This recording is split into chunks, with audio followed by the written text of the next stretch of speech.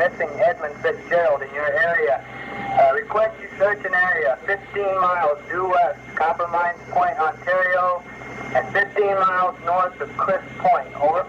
So that was the last known position of the Edmund Fitzgerald at approximately 7:10 local time tonight. Over.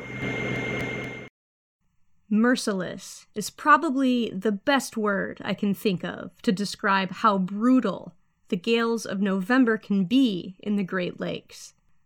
Hurricane-force winds mixed with snow, ice, and savage waves make this time of year particularly dangerous for anyone on the water. This is because when a typical gale, which is a sustained wind around 54 miles per hour, or about 87 kilometers per hour, is caused by the air pressure difference between a strong low-pressure system and a strong cold high-pressure system, things can get hairy very fast.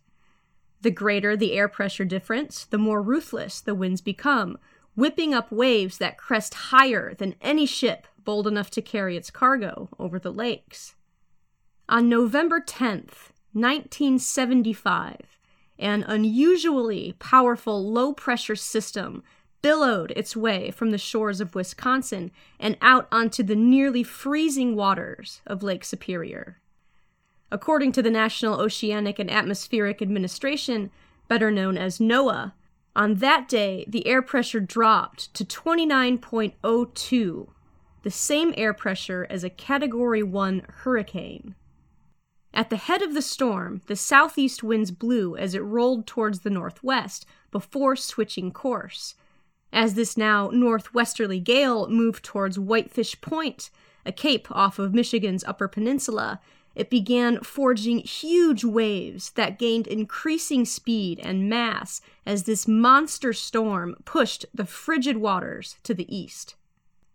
In the heart of that hazardous, deadly place, where the water met the wind and the waves and the snow, the 29 men on the Edmund Fitzgerald were fighting to stay above the water. The fate of this ship and its crew is now legendary. I was born and raised in Michigan, so this story hits a nerve for me. It does for a lot of people, and this episode is a special one. This is the most recent piece of history I have ever covered. 2020 marks the 45th year of this night, and many relatives of the crew are still alive today. It is my intention to present this information as respectfully as possible, as a tribute to the crew and an attempt to tell the story of that fateful night that so instantly became history. This is the story of the wreck of the Edmund Fitzgerald. I'm your host, Kristen Robine Terpstra, and this is the History Cache. Let's have a look inside. What time was the last time that you had any cause or that you noticed you had the Fitzgerald in front of you, over? 1900, he was approximately 15 miles from the high hump at Cliff Point. That's when I was talking to him. He was 15 miles from the land. So, I understand you had him visually and on the radar, and you lost him in both respects. No, I didn't have him visually. I had him on radar. He was exactly 10 miles ahead of us. I asked him how he was making out with his problem. He said he lost those vents and he had a lift, and he said he was holding his own. The last time I talked with him, he said he was holding his own, and that's the last time I lost contact after that.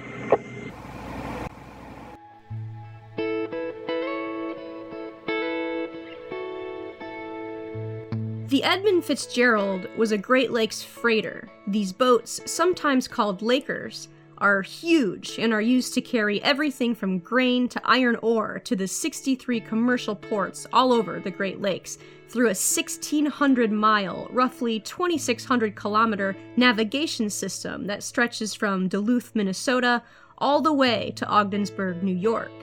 They are on all 5 lakes, those being Huron, Erie, Michigan, Superior, and Ontario, and in any given year, they carry well over 173 million tons of cargo.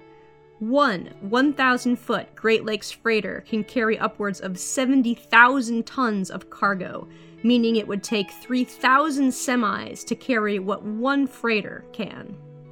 If you live near or visit the Great Lakes, you will see these long, usually red and white, freighters crisscrossing their way over the water during the shipping season, which is usually from around the end of March through mid-January, when the winter ice begins to make transportation virtually impossible.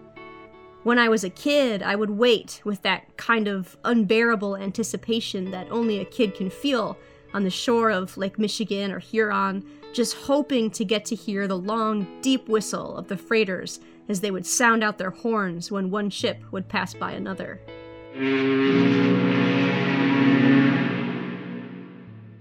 Today, the biggest freighters can be well over 1,000 feet, or 335 meters long.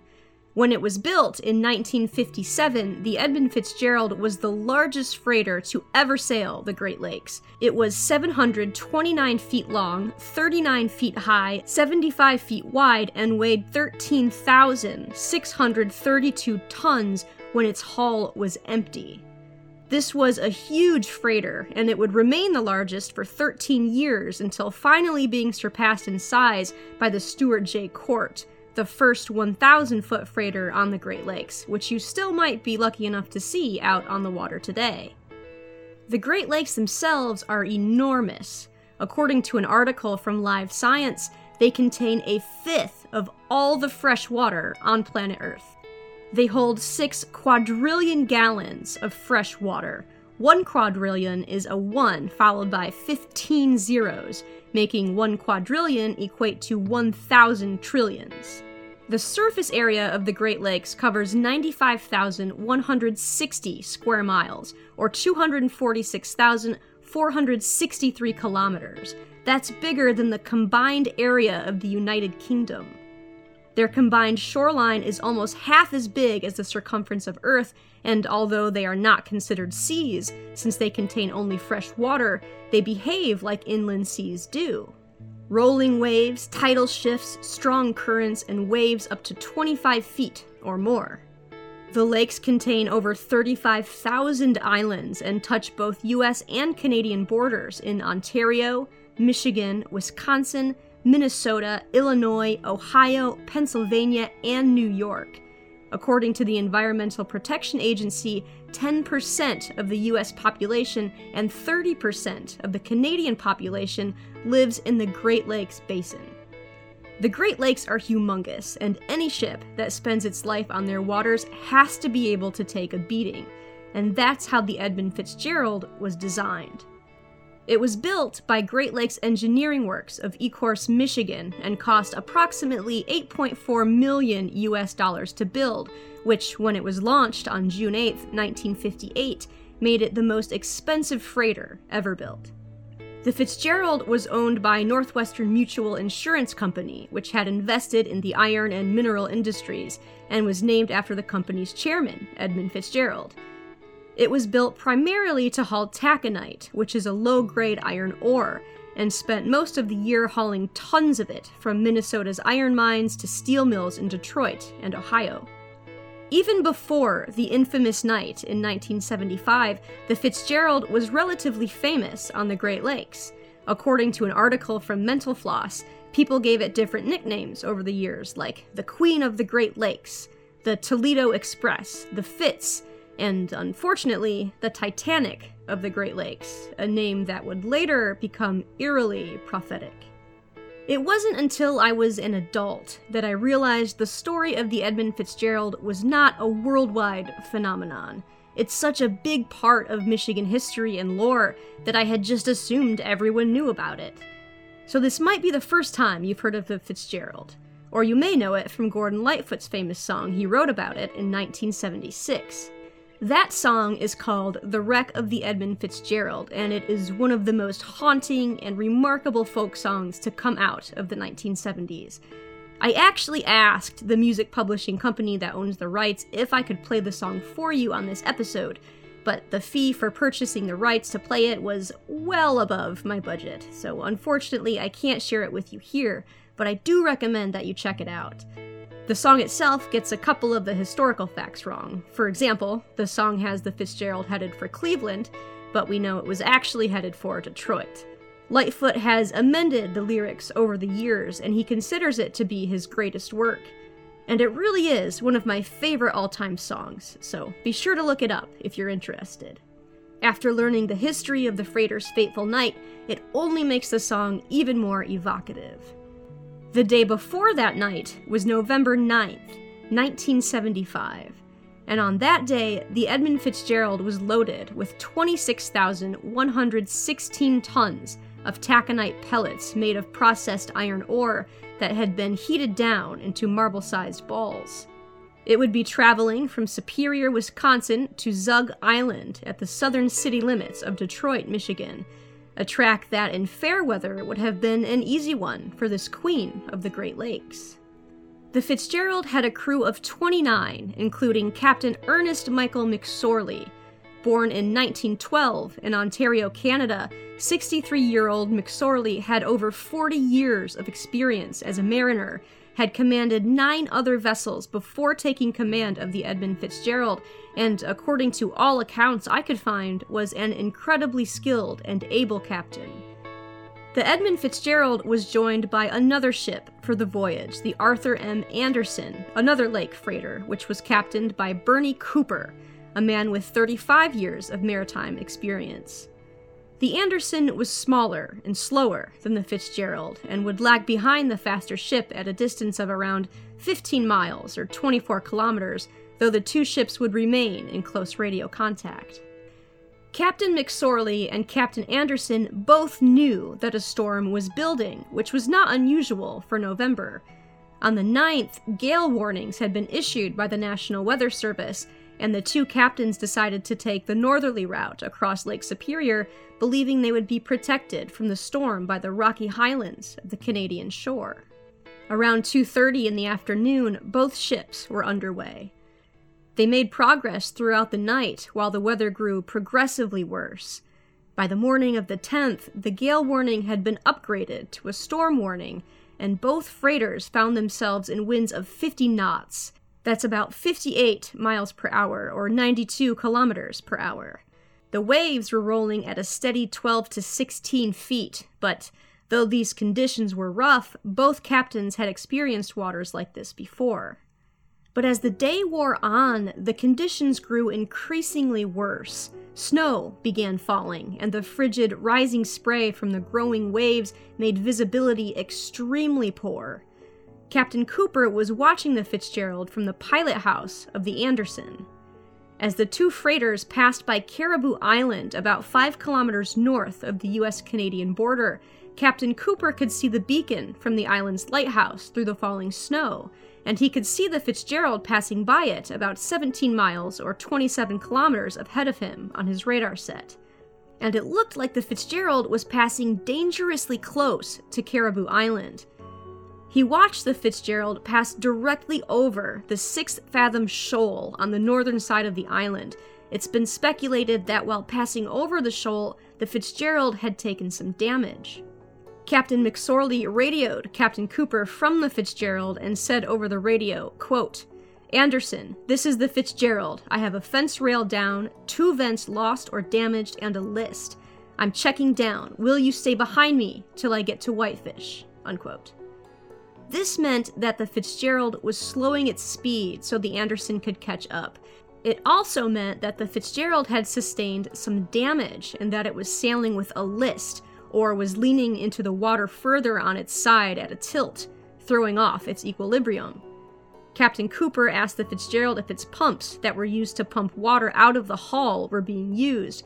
McSorley replied, yes, both of them. So the Fitzgerald was taking on water at this point, too. Though the two ships remained in radio contact for the next few hours, most of that communication was navigational. Both radars on the Fitzgerald had failed, and it had to rely on the Anderson for direction. This was going to be done completely by radar as the snow was falling so heavily now that the crew on the Anderson could no longer see the Fitzgerald. But the radar on the Anderson began to malfunction as well, going in and out intermittently because the waves were now so high that they were interfering with the radar reflection. The storm was raging now. The snow and the waves that, according to Captain Cooper, were now cresting at 35 feet were making it increasingly difficult to see the Fitzgerald. These rogue waves were made worse by the wind, which was recorded on the Anderson at 86 miles per hour, or 139 miles per hour. These gusts were slamming into both ships, along with waves that easily washed over their decks. Because its radars were broken and visibility was near zero, the Fitzgerald was going through all of this blind. The U.S. Coast Guard broadcasted that all ships needed to seek safe anchorage. The Anderson was trying to help navigate the Fitzgerald toward Whitefish Bay, hoping the bay would offer both ships some relief from the wind and rough waters.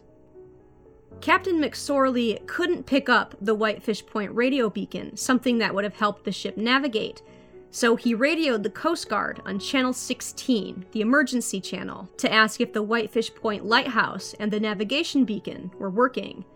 The Coast Guard replied that they believed neither were working. Captain McSorley then radioed for any other ships in the area to report the state of the navigational instruments at Whitefish. The Avafors, another ship in the vicinity, answered. The Avafors reported that it could see the light from the lighthouse at Whitefish Bay, but there was still no radio beacon. The Avafors then radioed to the Fitzgerald and said, quote, "The wind is really howling down here. What are the conditions where you are?" unquote. On the other end of the radio, the Avafors later reported that it heard Captain McSorley shouting to someone from the other end of the line that no one was to be let out on deck. The Avafors then said, quote, "What was that, Fitzgerald? Unclear. Over." The Fitzgerald replied, "I have a bad list, lost both radars, and am taking heavy seas over the deck.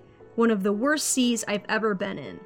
The Avafors replied, "If I'm correct, you have 2 radars." The Fitzgerald replied, "Both are gone." It was now 6:55 p.m., and back on the Anderson, the crew inside the pilot house felt the ship lurch violently. When they looked up, they saw a huge rogue wave engulf their entire ship from astern. The wave was so massive that it drove the bow of the Anderson down into the water. After that, a second wave, just as large, hit them a second time. The Anderson somehow managed to stay afloat, and the freighter shook off the water, according to Captain Cooper, like a big dog. But both of these waves that had just smashed into the Anderson were now heading straight for the Fitzgerald. Morgan Clark, the first mate of the Anderson, had been busy watching the Fitzgerald on the radar set, which was still going in and out, calculating its distance from some of the other vessels near Whitefish Point to help the Fitzgerald avoid colliding with any other ships in the darkness. At the end of the transmission, Clark asked, quote, "By the way, Fitzgerald, how are you making out with your problems?" The Fitzgerald replied, quote, "We are holding our own." Shortly after this, the radar signal showing the Fitzgerald was lost again. Only this time, it never reappeared. Concerned, Clark radioed the Fitzgerald again at 7:22 p.m. The words he had heard over the last radio transmission, "We are holding our own," were the last words anyone would ever hear from the Edmund Fitzgerald. The thing about it was, we come up there, we called the Fitzgerald to check on him and see how he was doing, and the last contact we had with him, he said, well, he was going along fine and holding his own and no problems. And then, he kind of relaxed a little bit, and said he was in the sea return, and then when we couldn't see his lights, we figured we should be kicking him a little bit because he'd checked down, and then he just didn't listen there. Roger, sir. We've been in contact with Station Grand Marais. They report that they've heard nothing of the Edmund Fitzgerald. Over.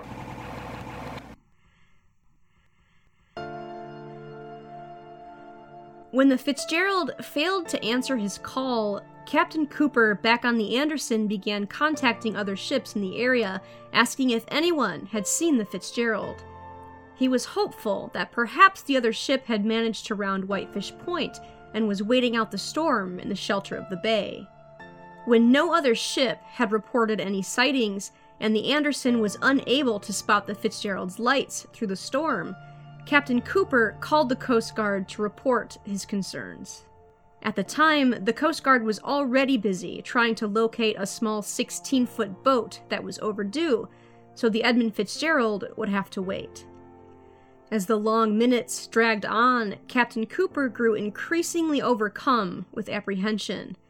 At 8 p.m., he called the Coast Guard again and firmly expressed his concern for the missing ship. The Coast Guard then initiated a search for the Fitzgerald. Shortly after that last call, the Anderson safely pulled into the harbor of Whitefish Bay. The crew was incredibly relieved at having survived the worst storm they had ever seen. But Captain Cooper could not shake the feeling that something terrible had happened to the Edmund Fitzgerald.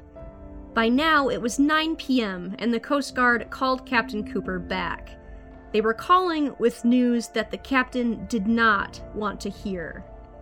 The storm was so bad, and the Coast Guard already so busy, that no other vessels could be recruited to search for the Edmund Fitzgerald. The Coast Guard had no available ships to send out for rescue, and they were now asking that Captain Cooper leave the safety of Whitefish Bay and head back into the storm to conduct the search for the Fitzgerald. Here is the audio of that conversation. Keep in mind, it's a 45-year-old radio transmission, so I've edited it a bit for clarity and speed. This is Captain Cooper from the Anderson talking to the Coast Guard the night the Edmund Fitzgerald disappeared. This is Super Bill Roger, we have it. Do you think there's any possibility that you could come about and go back there and do any searching? Over. Oh, God, I don't know. The sea out there is tremendously large. If you want me to, I can, but I'm not going to be making any time. I'll be lucky to make 2 or 3 miles an hour going back out that way. This is Ship Control, Roger. Well, you have to make the decision as to whether you would be happy or not, but you're probably one of the only vessels right now that can get to the scene. We're going to try to contact those saltwater vessels and see if they can't possibly come about and come back also. But I understand you are lured, is that correct? The radar here 10 minutes ago, and they were right up to that area. This is Super Control, Roger. We will contact them and see if we can't get them to search in the area also. We're trying to get a Coast Guard aircraft launch to come up to the area, but I would say things look pretty bad, like she may have split apart at the seams like the Morale did a few years back. This is just what I'm wondering, because the mate come up here, we laid it off, and the last known position that we had on them was 14 miles west of Copper Mine Point. And now, we had been told, we just talked to him, about 10 after 7, and he said everything was fine, and of course, when the sea returned, never thought anything about it. But we saw there should have been ring buoys with lights on them flashing, and the visibility was good. This is Super Control, Roger. You are definitely sure that he was ahead of you, is that correct? That is Charlie, yes, and the wind was west-northwest out there, steady 55, gusting to 70. Super Control, Roger. Well, again, you think you could come about and go back and take a look in the area? Over. I'll go back and take a look, but God, I'm afraid that I'm going to take a hell of a beating out there on it. And if they could get a search, if you could get a chopper over there, they'd be blowing over toward Copper Mine Point, and I don't know how far in there I could get. I'm clear out here to Freezing Island, but I'll turn around and give it a whirl, but God, I don't know. I'll give it a try. This is Super Control, Roger. That would be good if you could turn around and head out that way, and we're going to try to get as many other vessels that can possibly get underway and proceed to that area. Over. Do you realize what the conditions are out there? Hello there, Super Control. Do you realize what the conditions are out there, don't you? It's Super Control, affirmative. From what your reports are, I can appreciate the conditions. Again, though, I have to leave that decision up to you as to whether you'll be hazarding your vessel or not. If you think you can safely go back into the area, I would request that you do so, but I have to leave that decision up to you. Well, I'll go out and take a look, but I know when I was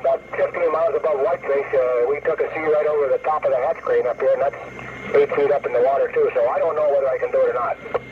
I'll give it a try, but that's all I can do. Crew Control, Roger. Keep me posted on your progress, and we'll be back in touch with you. Over. Okay, good evening, 40 to 5.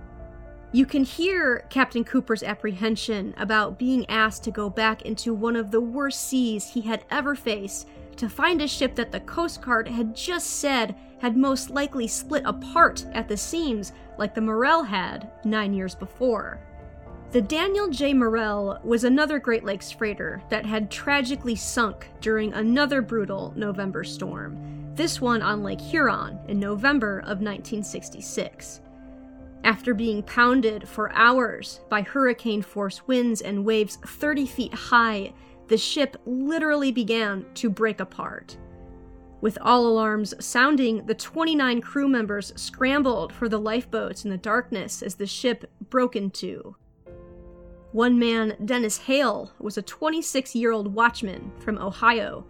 Around 2 a.m., he was jolted awake by several loud bangs.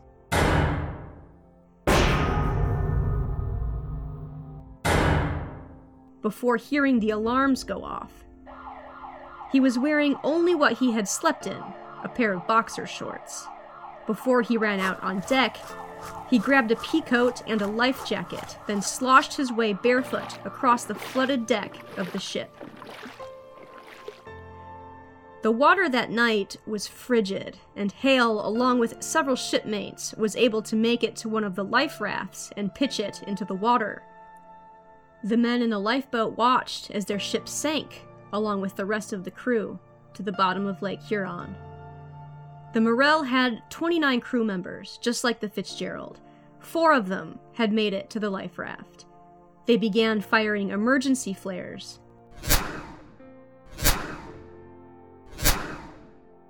But no one saw them. Throughout the night, the 4 men in the raft talked about their chances of seeing home again, about seeing their families and making it home in time for Christmas. 2 of them were dead by the time the sun rose. The storm wouldn't stop, and the small raft was tossed over the water, soaking the men inside, battering them with wind and frigid water. The air temperature was at freezing, and their bodies were slowly being encased in a layer of ice. At sunrise, 2 men out of 29 were left, Hale and a man named Charles Fossbender, the ship's wheelsman, known as Fuzzy to his crewmates. The 2 of them talked again of home, and Fossbender reassured Hale that their raft would bottom out on the beach at any moment. But he died too. Hale, the last man alive, was trapped on the life raft among the frozen bodies of his crewmates for another 24 hours. Watching the ice forming on his pea coat, he slipped in and out of consciousness. He remembered cursing with anger while staring at one of the other men covered in ice, shaking his fist at the sky and asking why he was being made to suffer so much. He prayed, too, and played mind games to keep himself alert, moving his limbs to try and stave off frostbite. Then he began to hallucinate.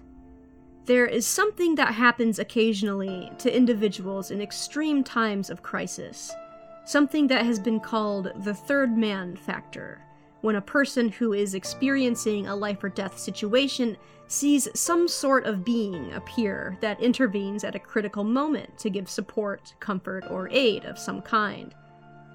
Some people believe these are spiritual experiences. Others believe they are merely psychological reactions, the result of human brains under extreme stress coping with biochemical reactions, or perhaps a misfiring of brain activity.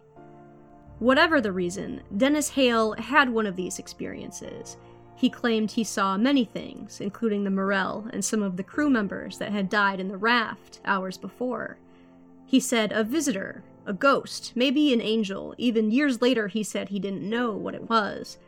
But it was a strange-looking man that told him, quote, "Stop eating the ice off your pea coat. You'll lower your body temperature and die." This turned out to be good advice. After a total of 38 hours in the life raft, Dennis Hale was rescued. He was the sole survivor of the wreck, 28 out of 29 people had died. He suffered severe frostbite to his feet, vascular damage to his lower legs, he had a gash under his chin that required stitches, and had lost 25 pounds, over 11 kilos. He survived because he was heavier than his crewmates, because since he was in boxer shorts, he was not bogged down by frozen pants, because the jacket he had put on over his life preserver had helped to insulate his heart and lungs, and because he didn't eat the ice off of his peacoat. The tragedy of the Morel was known to everyone who worked on the Great Lakes.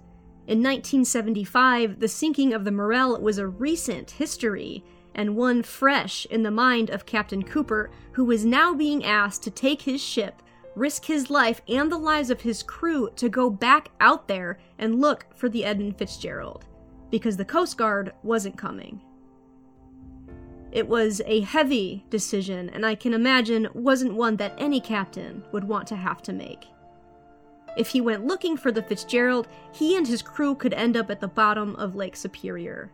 If he didn't go, he would spend a lifetime wondering what would have happened if he had. So Captain Cooper told his crew to get ready, because they were going out, back into the storm, to look for the Edmund Fitzgerald. The Coast Guard made calls to all available ships in the bay, but all were reluctant to go search. No one wanted to go back out there. I found information concerning Edmund Fitzgerald. Yes, we have. Roger, sir. Would there be any way possible that you would be able to get underway and search for survivors? I'll have to notify the captain and call you back. All right, so be standing by. It was just too dangerous. I'd get out there without a gyro and getting absolute course lines, and I'd be in jeopardy with my crew. Situation with the gyro that I have here, I have problems, so consequently I don't want to jeopardize the vessel of my crew. The Anderson became the lead vessel in the search. 7 other ships seeking refuge in Whitefish Bay were asked to join the search. Only one agreed to help, the William Clay Ford, one that had been in radio contact with the Fitzgerald earlier that day. The waves were still rolling on high swells, and the Anderson began to spot debris. Gas tanks for the stoves, life preservers, oars, canisters, all from the Fitzgerald were scattered over the water. But there were no bodies, no ship, no survivors. The Fitzgerald was gone. The Anderson saw both of the ship's lifeboats on the water, but there was no one in them. At 10 p.m., the Coast Guard launched a fixed-wing HU-16 aircraft to search the waters from above. They dispatched 2 cutters used to break ice on the lakes, the Naugatuck and the Woodrush.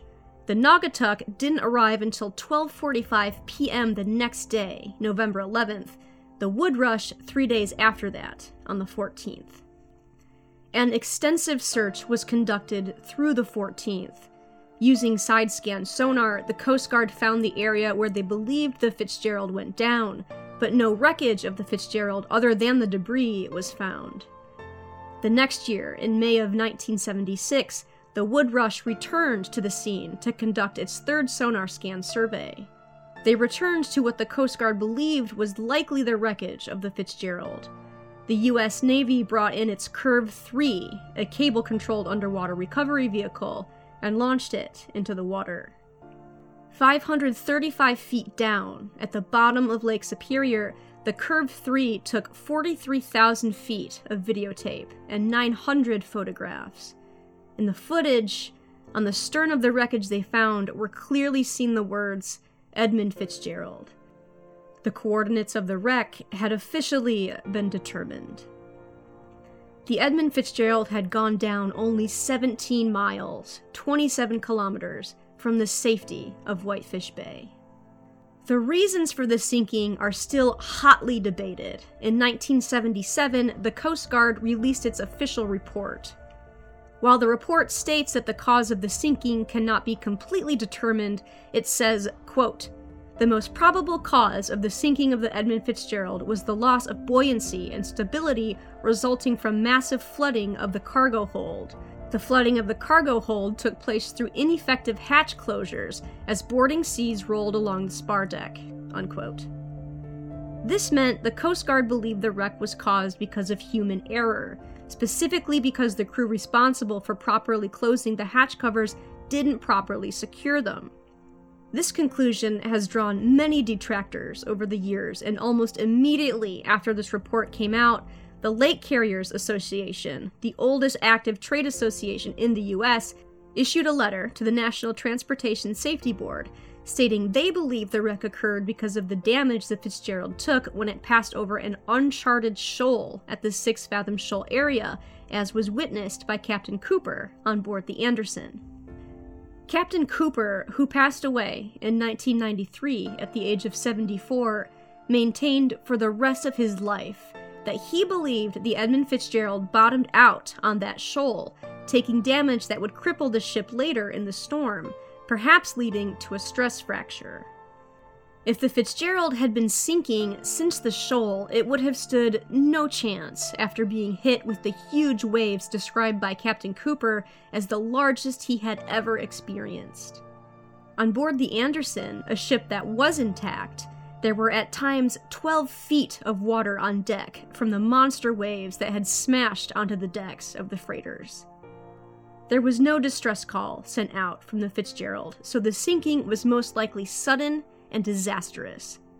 In his last ever interview, Captain Cooper said he believed that Captain McSorley thought the Fitzgerald was going to make it to Whitefish Bay, and when the ship began to sink, the crew may have believed it was just another rogue wave, thinking the freighter would rise back up and out of the water. If this was true, they may have already gone under before the crew even knew what had happened. This, although I believe it's a much more likely explanation than human error and improper latches, is only one of several theories about the wreck. Another theory involves a phenomenon called the Three Sisters. This is a Great Lakes phenomenon, described as the combination of two large waves crashing over the deck of a ship while a third wave, even larger, slams down on the deck again, before the ship can recover itself from the inundation of the first two. Captain Cooper described two 35-foot waves that had hit the Anderson, so if these waves went on to hit the Fitzgerald, which was then hit by a third, it could account for the capsizing. There was a wave of successive dives to the wreckage over the years to try and determine exactly what happened. The first was in 1976, when the wreckage was officially identified. In 1980, Jean-Michel Cousteau, the son of Jacques Cousteau, led an expedition using a small submarine. In 1989, a remote vehicle expedition was conducted as a collaboration between NOAA, the National Geographic Society, the Great Lakes Shipwreck Historical Society, the U.S. Army Corps, and the Michigan Department of Natural Resources. No one from any of these expeditions was able to determine an official cause of the wreck. In 1994, a series of 7 dives were led by businessman Frederick Shannon. Although these dives were unable to find any conclusive evidence of the wreck's cause, the video footage was the clearest ever obtained, and it was the only expedition that obtained footage of a body. They reportedly found one man in a life vest next to the wreckage of the ship, but the identification of the remains or their retrieval were impossible. A memorial plaque was made and placed in the wreckage near the ship's pilot house. Another expedition in 1994 was led by Canadian explorer Dr. Joseph McInnes. He was joined by the executive director of the Great Lakes Shipwreck Museum. By the way, if you're ever near the Whitefish Point Light Station in Michigan, definitely go check out the Great Lakes Shipwreck Museum. A lot of the information I found for this episode was from either their website or through sources I found through their website. So even if you can't make it to Michigan, definitely check out their website. They have an entire section just on the Edmund Fitzgerald. And I'll have a link to that and all of my other sources in the show notes. This second 1994 expedition was also unable to determine a concrete cause of sinking, and to this day, it remains a mystery. In November of 1994, the Great Lakes Shipwreck Historical Society, or GLSHS, was invited to the Mariners' Church in Detroit for a meeting with the surviving family members of the lost crew. The families were concerned with how many dives were being done and how many visitors the resting place of their loved ones were getting. The loss of the Fitzgerald crew, which was now famous in the 90s, 20 years after the sinking, was incredibly painful for the surviving families, and most of them did not want the site to continue to be disturbed. The families were looking for a way to bring closure to their feelings of loss, and the discussion in Detroit led to the suggestion that something significant from the wreck should be recovered to serve as a memorial for all the lives lost. The ship's bell, which was still in the pilot house, was unanimously selected. It was also suggested that in its place a replica bell with the names of all the lost crew be placed in the wreck as a permanent memorial marker. The GLSHS, wanting to help bring closure to these families, immediately got to work for the bell recovery. This was not easy. The ship had sunk over the Canadian border, and permission had to be granted from the Canadian government. Ships had to be commissioned, volunteers found, as well as financial backers. The Sony Corporation loaned equipment. National Geographic sent its most qualified underwater photographer, Emery Christophe. The Canadian government and the Shipwreck Society sent ships. David Dahlquist of Duluth took the crew's family members to the wreckage for the site's bell retrieval on his private yacht, and Four Winds donated 2 smaller crafts. The Chippewa tribe of Sault Ste. Marie backed the expedition by co-signing a $250,000 loan for the GLSHS. A lot of people cared enough about the Edmund Fitzgerald to make this bell retrieval happen.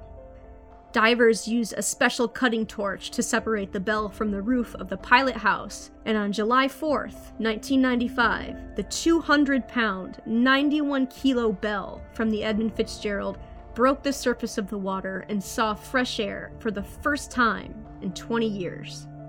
A wreath was placed on the water, and the family members gathered there said their goodbyes, and waited until the replica bell was placed on the pilot house before going home and finding some much-needed closure after 20 years of grief. The ship's bell was presented to family members during a ceremony called Call to the Last Watch, as the bell was tolled 30 times, once for each man lost on the Edmund Fitzgerald, and once for the estimated 30,000 lives lost on the Great Lakes. You can visit the bell at the Great Lakes Shipwreck Museum today. Every year, on November 10th, the bell is brought out. Bagpipes play the song Amazing Grace, and the bell rings out 30 times for every man lost on the Edmund Fitzgerald. Michael Armagost, 3rd mate. Frederick Beecher, porter. Thomas Benston, oiler. Edward Binden, 1st assistant engineer. Thomas Borgeson, maintenance man. Oliver Champeau, 3rd assistant engineer. Nolan Church, porter. Ransom Cundy, watchman. Thomas Edwards, 2nd assistant engineer. Russell Haxel, 2nd assistant engineer. George Hull, chief engineer. Bruce Hudson, deckhand. Alan Kalman, 2nd cook. Gordon McClellan, wiper. Joseph Mazes, special maintenance man. John McCarthy, 1st mate. Eugene O'Brien, wheelsman. Carl Peckel, watchman. John Poviak, wheelsman. James Pratt, 2nd mate. Robert Rafferty, steward and cook. Paul Ripa, deckhand. John Simmons, wheelsman. William Spengler, watchman. Mark Thomas, deckhand. Ralph Walton, oiler. David Weiss, cadet. Blaine Wilhelm, oiler. Ernest McSorley, captain. The 30,000 lost. May all of you rest in peace.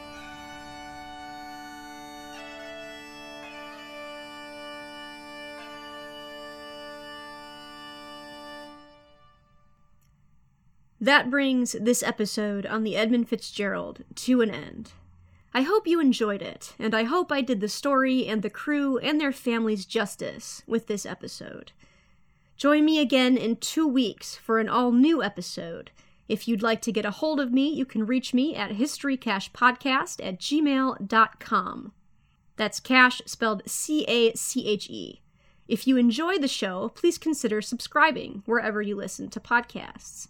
If you'd like to help support the show, you can do that at patreon.com/historycashpodcast. And thank you for listening today. I appreciate you taking the time to hear this story. It's one that means so much to so many. And I hope to see you again in 2 weeks for another piece of history better than fiction. I've been your host, Kristen Robine Terpstra, and until we meet again, dear wandering stars of podcast land, go make some history.